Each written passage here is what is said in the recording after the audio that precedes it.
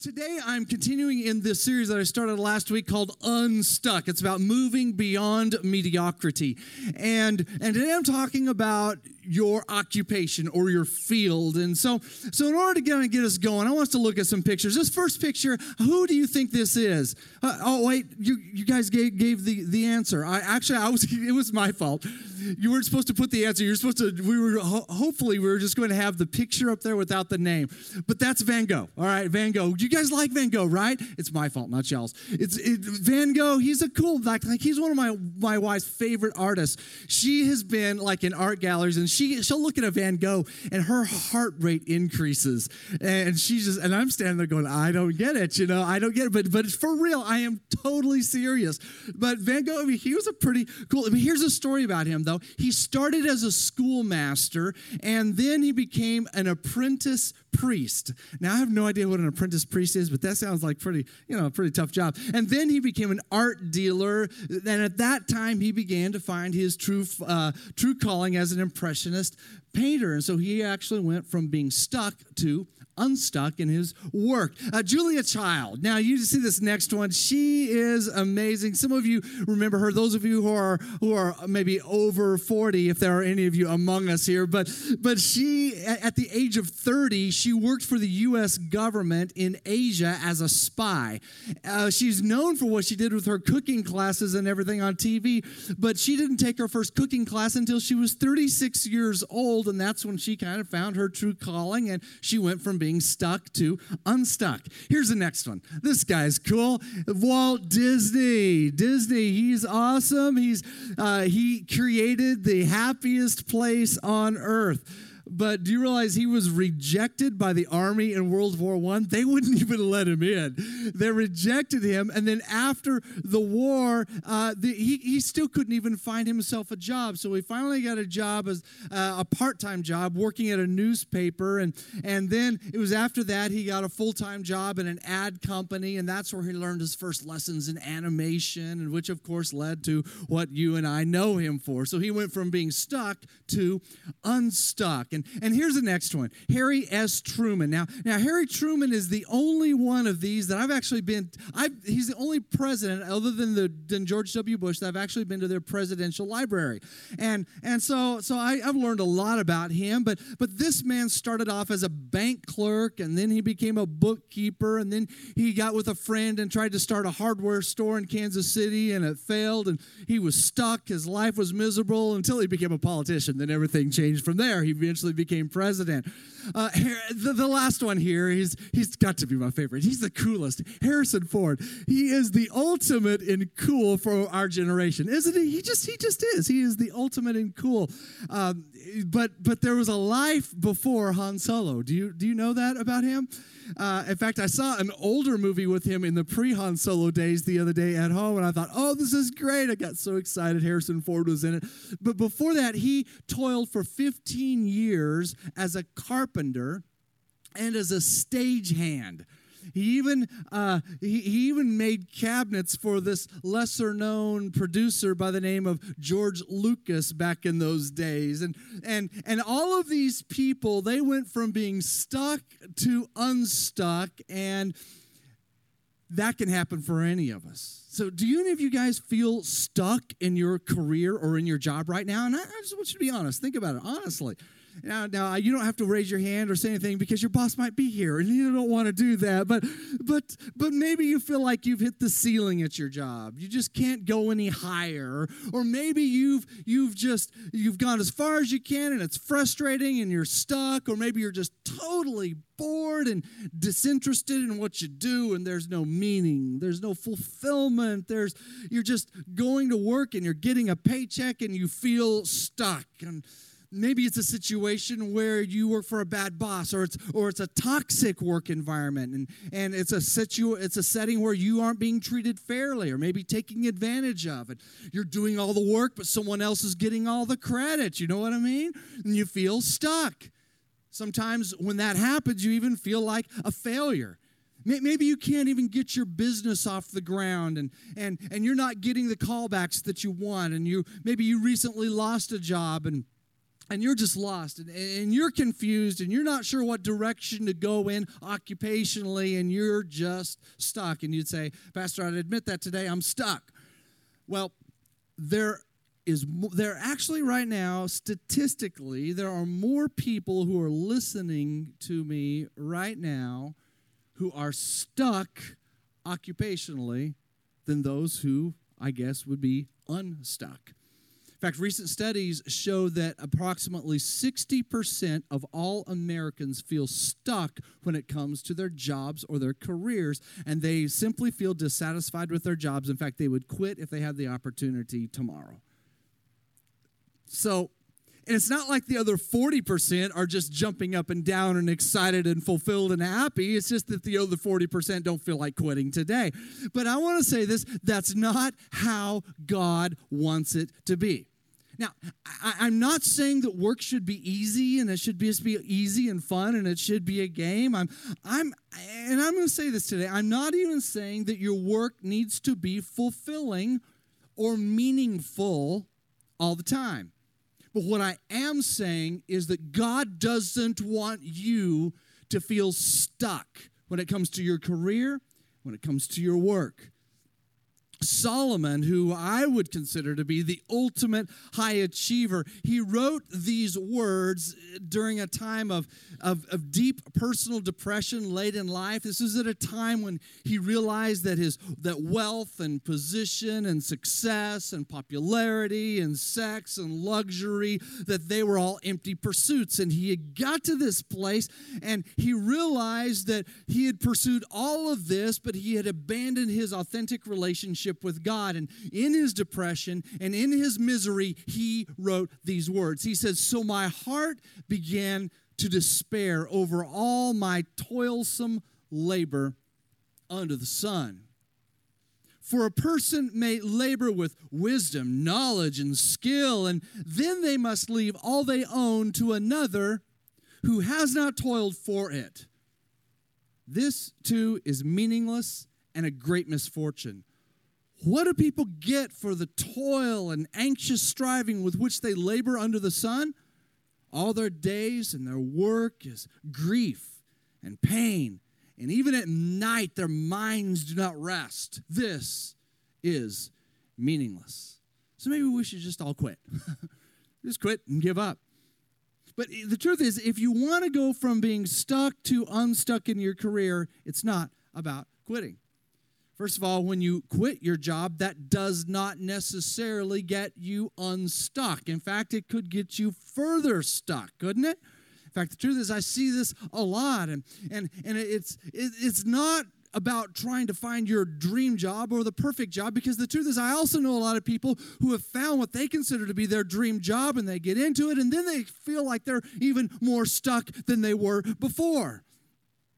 So today, since we're talking about moving from being stuck to unstuck, I'm going to have to take it back to the beginning of what we introduced last week about trusting God.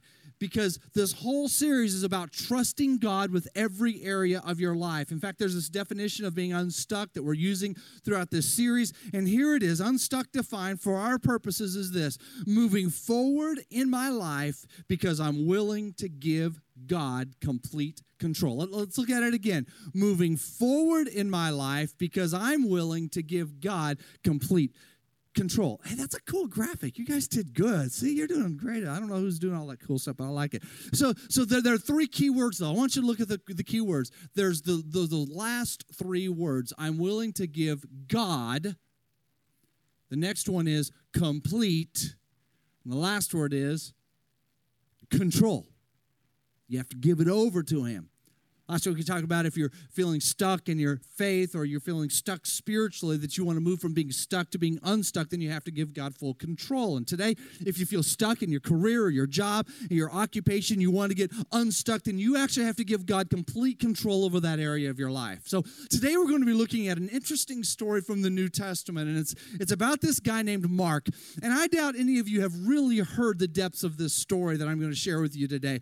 He's also in the Bible known as John Mark. So he kind of had two names that went together, but we know him basically as Mark. But he, at one point in his life, got miserably stuck. And today we're going to learn some lessons from him regarding how to get unstuck. See, the story of Mark, it happened during the first century, and the story is not actually in some kind of a story format that's in the Bible. You actually have to take the various things that we know and the little scriptures here and there and piece them together to create his story, but it's really quite amazing. It's happened during the first century. It was after Jesus had been crucified and resurrected and had ascended into heaven. And Jesus gave his disciples this last final command before he went into heaven. And what was that? It was this: go into all the world and make disciples. In other words, tell people about me so they can have eternal life. And that was the command of God. So just a few years after Jesus gave this final command and he ascended into heaven, the church was getting started, and they were going around. They were telling people about Jesus, and the church was really growing. And one of these churches that was thriving, the churches were named by their cities, not like, we call ourselves City Life Center, but really the big one would be the Church of Fort Worth. And so that's how they named their churches in those days. So this was the church at a city called Antioch. And they had raised up two superstar missionaries. Their names were Paul and Barnabas. They're written about throughout the New Testament. In fact, Paul wrote a lot of the New Testament. And they were going to send these guys to places that had never heard about Jesus. And they were going to send them up into Asia Minor, which we know as Turkey today. They were going to send them over to Europe, which we know as Greece. And so they were getting ready to send them out. And this is where Mark walks into the story, because Mark is a part of Paul and Barnabas's, is that right? Barnabai, their ministry team. And so here we pick it up in Acts chapter 13, verse 4. It says this: the two of them sent on their way by the Holy Spirit. Now, of course, there's more than two of them, all right? But those are the two superstars. They went down to Seleucia and sailed there to Cyprus. And when they arrived at Salamis, they proclaimed the word of God in the Jewish synagogues. And here's the big line: John Mark was with them as their helper. He's like the assistant. He's the intern. Well, yep, that's the guy we're talking about today. Here he is as an intern. Now look down at verse 13 in that same chapter of Acts 13. It says, from Paphos, Paul and his companions sailed to Perga in Pamphylia. Now look at this: where John Mark left them to return to Jerusalem. Now what? Mark left them halfway through their journeys and their work. He just left them. Now, we don't know why he quit. Most people, in fact, many assume that he was in bad terms somehow with Paul and with Barnabas. But basically what he did is he walked off the job. He deserted them. Now, 2 years later, Dr. Luke, who is also serving on this team, Dr. Luke is the one who even authored this here in Acts. He's the one who records all this. He says this. It says, Paul then, 2 years later, said to Barnabas, hey, let's go back and let's visit the believers in all the towns where we preach the word of the Lord, and let's see how they're doing. So they're getting ready to do another missionary journey. And it says, Barnabas wanted to take John, also called Mark, with them. Paul, he said to Barnabas, he said, well, he said, well, I don't know exactly how all that worked out, but it said that Paul did not think it was wise to take him because he had deserted them, walked off the job, quit, didn't say a word in Pamphylia, and had not continued with them in their work, their occupation, their labors. Now, it says they had a sharp disagreement. This is Paul and Barnabas, the superstar missionaries, and they parted company. This actually caused this ex-intern and his issues caused the two main big dog missionaries to split off. They got into a fight with each other over the intern who had deserted them. So Barnabas took Mark and he sailed for Cyprus. But Paul chose Silas and he left, commended by the believers to the grace of the Lord. So are you getting the picture here? There's this sharp disagreement. The ministry team splintered up. Now we do know this, is that Paul and Silas had a very incredible missionary trip. We know this, again, because Dr. Luke recorded it, and Dr. Luke was on their team. He was one of the guys who was hanging with them, and he had gone on the first tour with Paul and Barnabas, and he's with them again, and he wrote down everything for us in the book of Acts, but he's staying with Paul and now Silas. But we don't know exactly what happened with Barnabas and Mark, because there was no one actually writing down their story after they had split up. But we do know this much. Here's one thing we know, is that Mark had gotten stuck in his job. He was unhappy. He quit. Maybe he got fired. But whatever happened, I know there are a lot of you who are here today who might just feel like Mark, and you feel stuck. Now, fortunately, this is not the end of Mark's story. There's a big ending to this thing, but I'm going to come back to it in just a few minutes. We're going to look at this story later, but right now I want us to learn from Mark and the situation he was in. And I want us to look at some basic choices that can help us in our lives from being stuck to being unstuck in our career and in our occupation. So to get unstuck in your field, and that's the term I'm using here because everything in this series starts with an F, so you have to start this one with an F. So to get unstuck in my field, I need to choose to make God my boss. Now, again, we don't know why Mark left the team. He went home to mommy. I don't know. Maybe we can only speculate, but it could have been his pride. He went on this trip, and maybe he wanted to preach, and he wanted to be on the stage with Paul and Barnabas, but Paul and Barnabas were on the stage, and he was like kind of carrying the luggage, and he was their assistant, the Bible says, and he wanted to get the attention. I mean, he was a good guy. He was a man of God, but he didn't get it, and maybe he felt jealous of Paul and Barnabas, and maybe he felt unappreciated. I mean, you ever felt that way before? You just felt just flat out unappreciated for all you're doing? You do all the hard work, but it's your coworkers who get the credit.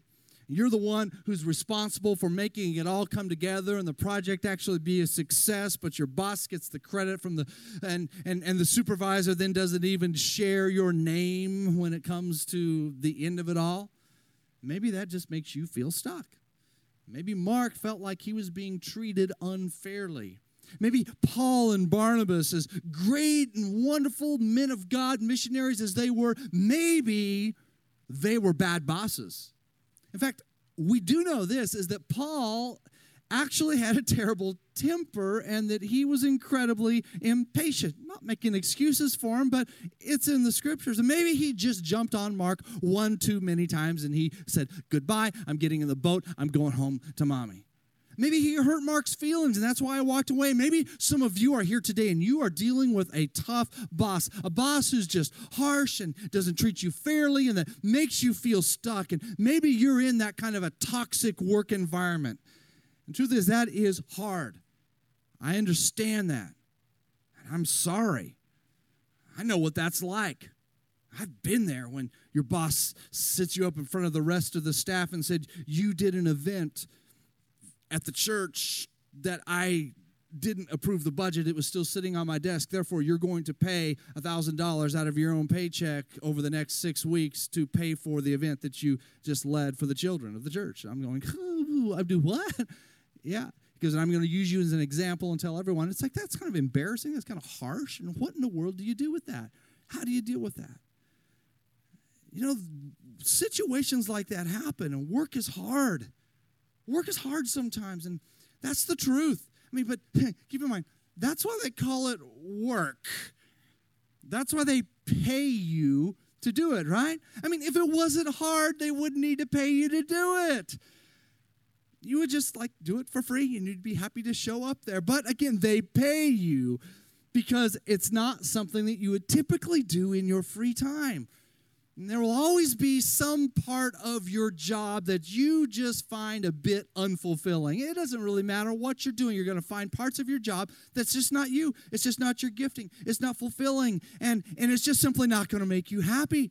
I mean, yesterday I spent almost every waking hour except for a break at the gym working on financials for our church. And boy, that was, my friend, very, very exciting. Actually, I'm lying. It gives me a headache. And for some of you, that's exactly what you want to do on a Saturday. Like, yes, work on financials all day. Oh, I would love it. But if you're like me, which I think more of you probably are, just like I would find that very unfulfilling. It's not fun and it doesn't make me happy. But the truth is, it's just part of the work I have to do.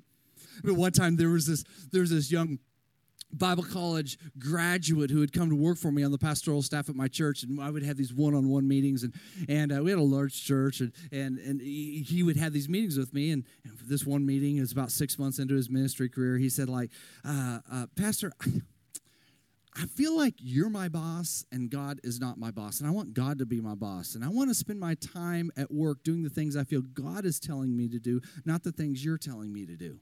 I mean, he really said this, and first of all, I'm thinking, kid, the audacity, good luck sharing this anywhere else. I'll show you some grace. And I just said, no. I said, you know what?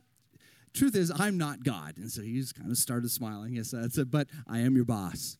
And you do work for God by serving your boss. So whistle while you work. That was it. We ended it right there. And Paul said it this way. He said, whatever you do, work at it with all your heart as working for the Lord and not for human masters. So if you go to work and you begin to see God as your boss, then he ultimately is the one that you're trying to please. And what's going to happen is your stress level is going to be lower. You're going to know what God really wants for you, and you're going to be able to give your best. You're going to be able to give 100%. Why? Because you're working for God. You're working for God. There's a lot more fulfillment that you're going to find in your work because you're doing something that you know is ultimately for God. But you say, but God doesn't care about the clean floors that I have to sweep at my place. No, but God cares about your heart and cares about your response to those things. And if you're doing it for God, I don't care what it is, it has eternal value. I'll say it again. If you're really working for God, it doesn't matter what you're doing. It has eternal value and significance, as long as it's legal. Now, make sure that is important. All right, do that part. But maybe you feel like you're just going through life and every day at work, it just doesn't really matter. But if you decide to work for God while you're in the marketplace, what you're going to find is that you'll be trying to please him in every little tiny detail that you're doing it to please God. You're making God your boss. And when you do this, there are a couple of things here that are really important on making God your boss. And here it is. First of all, love your boss and your coworkers. If God is your boss, you're going to have to love your earthly boss and your coworkers. Love them. Jesus said this is the second most important commandment of all, is to love your neighbor as yourself. You can insert names in there. Love your boss as yourself. What's your boss's name? Insert that there. Can you say it? Some of you don't even want to say it because you don't want to think about it, but love that person as much as yourself. Your coworkers. Now, which one is your brain going to? Yeah, the annoying one, the very annoying, pesky one, right? Think about that. Love that person as much as yourself. I mean, what would happen if you went to work every day with the goal of trying to please God and to love other people? Instead of being constantly ticked at your boss and your coworkers, you actually started loving them and being patient with them, and you sympathized with them and you cared about them. You get up in the morning saying, today I'm going to make it my goal to love my coworkers. I do my best to do it, even the unlovable ones. And the second thing on making God your boss is to serve your boss and your coworkers. Jesus said that the greatest among us would actually be the servant. So instead of looking for ways to get other people to serve you on the job, instead of pushing down the coworkers or even sucking up to your boss, what if you begin actually serving all of them? What if you were the one to bring coffee in the morning? What if you were the one to help out with the projects that other people are struggling with? And what if you, instead of gossiping about them and talking behind their back, chose to speak positively about them and to encourage them? What if that was you? I had a moment, it was recently, this is a few weeks ago, but I was in a hotel lobby and I was eating breakfast, and there was a group of employees. There was an employee convention here, and they just kept ripping on their boss, and then they started cussing. Then they started saying some of the most vulgar sexual stuff that was just unimaginable, and it was all relating to their boss and their work environment. And I just, like, first of all, I'm thinking, dude, your boss paid for you to be here. And actually the company owner, I figured out who was. I asked, I said, what company are you guys with? Who are they? So I was like, well, I'm gonna find the boss. I just said, hey, I just want to let you know, this little group right over here, if I were you, I would fire them all today. These people are a cancer in your company. If you'd like to know the details, you can come talk to me. They said, really? What? Really? I said, just check their attitudes. You said, you probably noticed their bad attitudes. And the boss going, yeah. Well, I just got a whole big earful. And now I don't know what they ended up doing with them, but I'm just looking at that thinking, dudes, they're paying you, and they're eating their buffet, and they're enjoying all of this, and all they can do is just rip on the boss. And I thought, that's just wrong. What? Now you know how those things work a lot of times in their companies, and you've got to stay away from that. Remove yourself from that. That's what's important. The Apostle Paul, who was Mark's boss at one time, he said these words. It says, am I now trying to win the approval of human beings or of God? Am I trying to please people? Because if I was still trying to please people, I would not be a servant of Christ. So the first step in becoming unstuck in your field is to change who you are working for and make God your boss. Now, the next step in becoming unstuck in your field is to choose to separate who you are from what you do. Now, I imagine that Mark was probably in the dumps when he quit, and he was down, and he was depressed, and he was probably even more down and depressed when Paul rejected him regarding that second trip. It's like, Paul, I mean, the cool superstar, you're rejecting me? He probably felt like a failure. He may have felt like a loser, and maybe he felt like he just wanted to give up on it all and wasn't going to amount to much in his life.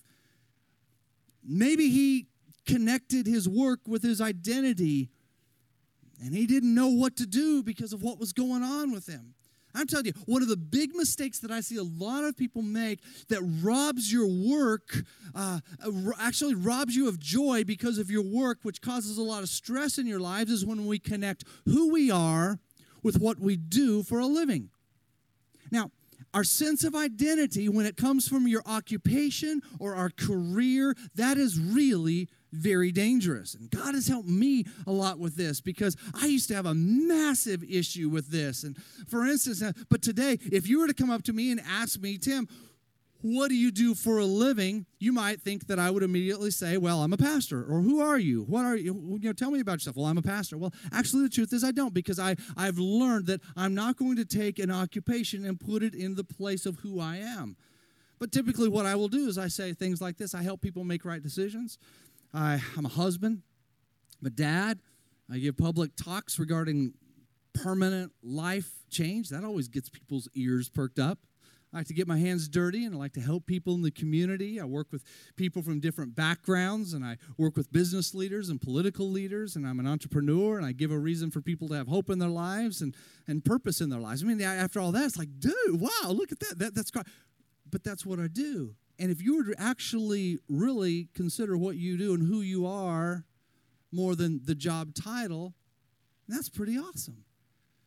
The company that I consult for each week, and I've helped them with this same principle as I've walked through it myself, and they know that their job is not really the job description or their job title, but primarily I'll say, what are we here to do? And they'll say right back to me, we're here to help people. We're here to give people hope. We're here to help people gain employment and to gain respect for themselves. We're to help companies run smoother because we're providing quality employees, and we're to help to provide. We also, through our work, provide resources for the hungry and the cold and the abused and the hurting people, both locally and around the world. And so when they say that, they see that their job is this. It's not, your identity is not wrapped up in that job title. Now, I believe answers like this are better, because when your identity is your job itself, when you fail at your job, because we all fail at our jobs, all of us, when you fail at your job, you will feel like a failure as a person, and then that will destroy you. I've been there. I know how that feels. I don't ever want to go there again. It's not a good place to be. So what we need to do is to realize that as followers of Jesus, our identity is not tied up in our job description or our work tasks or our duties, but it's not tied to how successful we are on the job, but it's tied to who we are in Jesus. Paul, Mark's ex-boss, he stated these words. He says, we are God's handiwork, created in Christ Jesus to do good works, which God prepared in advance for us to do. Doing good works, that's what we do. What do? I do good works. You are God's handiwork. He put you together just the way that you are. You're a personal masterpiece of God's design. So don't let yourself, your own criticism of yourself, and don't let other people equate your value or your net worth with your job performance review or your job title. Don't buy into this garbage that your career is who you are, because it is not. And get this, maybe, just perhaps, your career and your job is not your main purpose in life. Have you ever considered that maybe God has given you a job so that you can pay the bills, so that you can live in your great city and pursue a purpose and a calling that's even outside of your work environment? I mean, many of you are here and you have a job so that you can pay the bills and serve people, help people in our city, help other people, and influence people who create culture. Maybe God gave you the job that you have right now so that you can pay your bills, so that you can serve in our church or open your home or as Deb said a little bit earlier, host a small group or be a small group leader and make a difference for God. Maybe God gave you the job that you have so that you can be around other people that you're working with, so that you can be a light into their lives and into their world, and you can share Jesus with them, and you can even be Jesus for them. Maybe your job is not really your true calling, but it's just a way for you to get to the place where God wants you to be. So how do you go about doing this? How do you move forward with this? How do you separate your job from who you are? And how do you keep a separate identity from your job? Well, we just have to look at it this way. Could your job be something more than just making money and earning money to get more material things? Maybe it's so that you can actually give and you can enable so much of God's plans to flourish in your city and around the world. I mean, Jesus, he shared this gut-wrenching truth, and it's about the things that happen to people who put their hope and their passion and their focus on material things. He said in Mark 8:36, he said, "What good is it for someone to gain the whole world yet forfeit their soul?" So, do what you do well and do what you do better than anyone else in the world, but do not mistake what you do for who you are. So, to get unstuck in your field, first of all, make God your boss. Secondly, you need to separate who you are from what you do. And third, to get unstuck in your field, you need to just make the choice. Be faithful in these small little things. Do ordinary things extraordinarily well. And if you do that, you're going to find yourself getting unstuck rather quickly. And unfortunately, that's not how most of us are. I don't know what the issue was with Mark on that first trip when he was with Paul and Barnabas, but maybe he was assigned to vacuum the floors. Well, Paul and Barnabas did the teaching. I mean, maybe they were on the stage and he was busy plugging in amplifiers and making sure the microphones worked right. And maybe he was setting up and tearing down chairs. Maybe he had to collect the receipts and do QuickBooks, God help him. I mean, maybe he had to prep the facilities for prayer gatherings and clean up all the coffee cups afterwards. Maybe he was the one who had to take pictures for social media and update the website and send out the invoice and enter data into the computer. All the unfun stuff behind the scenes. Maybe he had to carry out the trash. One time, a Bible college graduate that was interning, I had arrived early at the office, and there was a bunch of trash there, so I picked up the trash and piled it up and kind of put it into some bags, and he came in, he walked into my office, and I had just sat down and started kind of going over my notes. I said, "Hey, will you do a favor? Will you please take out all that trash right there?" And he looked at me and said, "Me? Now? It's ministry day, not trash day." And he said, "I have a degree." I said, "Yeah, me too. I have a degree, buddy. Take out the trash." And, just you think about that. But how often do we do that? I mean, Mark probably got assigned to do some really menial tasks that he just considered to be far below his capability. It was not worthy of his degree or his training. He probably considered these tasks to be beneath him. They might have caused him some frustration, and he lost interest, and maybe a little bit of his own pride engaged, and he thought, you know what, that's it. I'm done with this. And maybe you have been offended by some of the things you've been asked to do. So what ends up happening is you give very little effort. But at the same time, you're praying, and you're secretly hoping to get that promotion or to get that raise. And you're praying also at the same time for God to bless you with a better job, with a better boss, and things that are just going to be so much better. But here's the truth. Here's the truth. That's not how God works. God doesn't bless you with something big if you're not faithful with the small things that you have to do in your hands now. In Matthew 25, Jesus gives this parable. It's a parable about a boss with 3 employees, and the boss goes off on a trip, and he leaves his 3 employees with some responsibilities, and these are really relatively small responsibilities, and he comes back, and he finds that 2 employees did a really good job, and they took their small responsibility, and they did it, and they were faithful, and they returned it with more, and they produced what the boss wanted them to. And when the boss came back, listen to what he said to the faithful employees. Look at this. He says, well done, good and faithful servant. The word servant actually means employee. It says, you have been faithful with a few things. I will put you in charge of many things. Come and share in your master's happiness.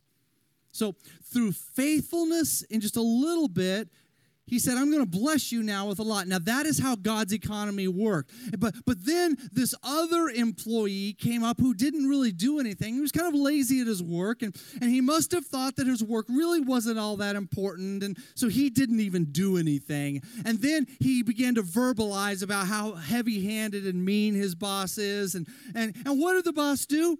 He took away the small amount that the employee had been given, and he gave it to the ones who were working, the one who was faithful. And then he went and fired the lazy employee. And now here's the interesting thing. Catch this. Jesus said, that's how God's kingdom works. What?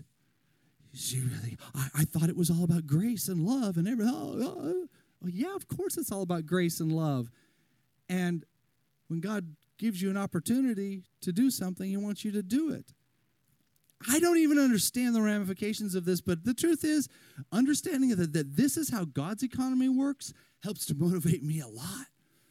You see, if you want something more than what you have now, if you want God to bless you, then it's important to be very faithful with the small things that have been delegated to you now. Some of you, you're thinking, man, this is the best. I'm going to get this message for all of my employees. I'm going to let them listen to this. But the truth is, do this now. Do it now. This will increase your faith in God. You will be faithful to God when you are doing the small things that your earthly boss asks you to do. I mean, Solomon even said it this way, whatever your hand finds to do, do it. And do it with all your might. I mean, bam, that's the best tweet that Solomon could put out having to do with this situation right here. So to get unstuck in your field, choose to remain faithful with the small things. And finally this, to get unstuck in your field, choose to persevere even when you feel stuck. Now, what's the easiest thing to do when you feel stuck? Well, it's easy to quit. Quit and give up. Try something new. Career's not working out. I'm going to quit. I'm going to move back home. I'm going to move back with my mom. And the boss is making things difficult for me. And I'm just going to go out to the beach. I'm going to go hang out. I'm going to go enjoy the last little bit of nice weather that there is before this horrible Texas winter assaults us. And maybe you've got a business and you're trying to get this business going and it's not going well. So you say, I'm just going to quit.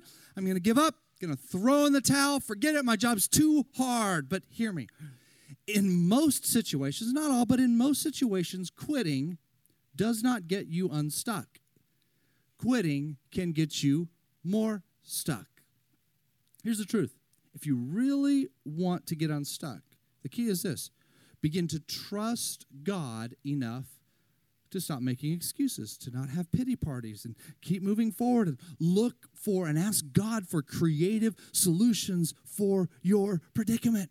I remember one time I had a boss and I had another boss over that boss, and I was just having a terrible, terrible day, and it was bad. I was so depressed, so upset because the way my boss had been doing to me. I mean, you would tell me, like, if you are going to keep working at this church, you're going to have to start spending all night here and work, like all night long. And I just like, this is crazy. What are you asking me to do? And that was what was told to me. You're going to have to do this. And the next day, the main head boss is looking at me. He goes, "What's wrong?" I just, "Man, I'm just tired." And he said, "What's going on? Tell me." And then he said, is your boss putting undue pressure on you?" He brought it up. I said, "Yeah." You know what happened? That boss was removed from their position, and I got their position. I kind of stood back, and I went, whoa, how did that just happen? But I was faithful. And I asked God, I remember saying, "God, give me a creative solution to get out of this predicament." Maybe God wasn't the cause of you being stuck. But God even wants to use your situation of being stuck right now to teach you to lean on him and to trust him. And maybe he's wanted you to learn, don't rely on your own strength, but rely on my strength. See, here's what Paul wrote about his work when he was in Asia Minor. He said this, he said, "We do not want you to be uninformed, brothers and sisters, about the troubles we experienced in the province of Asia. We were under great pressure, far beyond our ability to endure, that we despised life itself." Now that's bad. "Indeed, we felt we had received the sentence of death, but this bad stuff, this being stuck, happened so that we might not rely on ourselves, but on God, the God who raises the dead." In other words, what he's saying is if your work really stinks, if it really, really stinks, and you feel like it is killing you, here's the truth.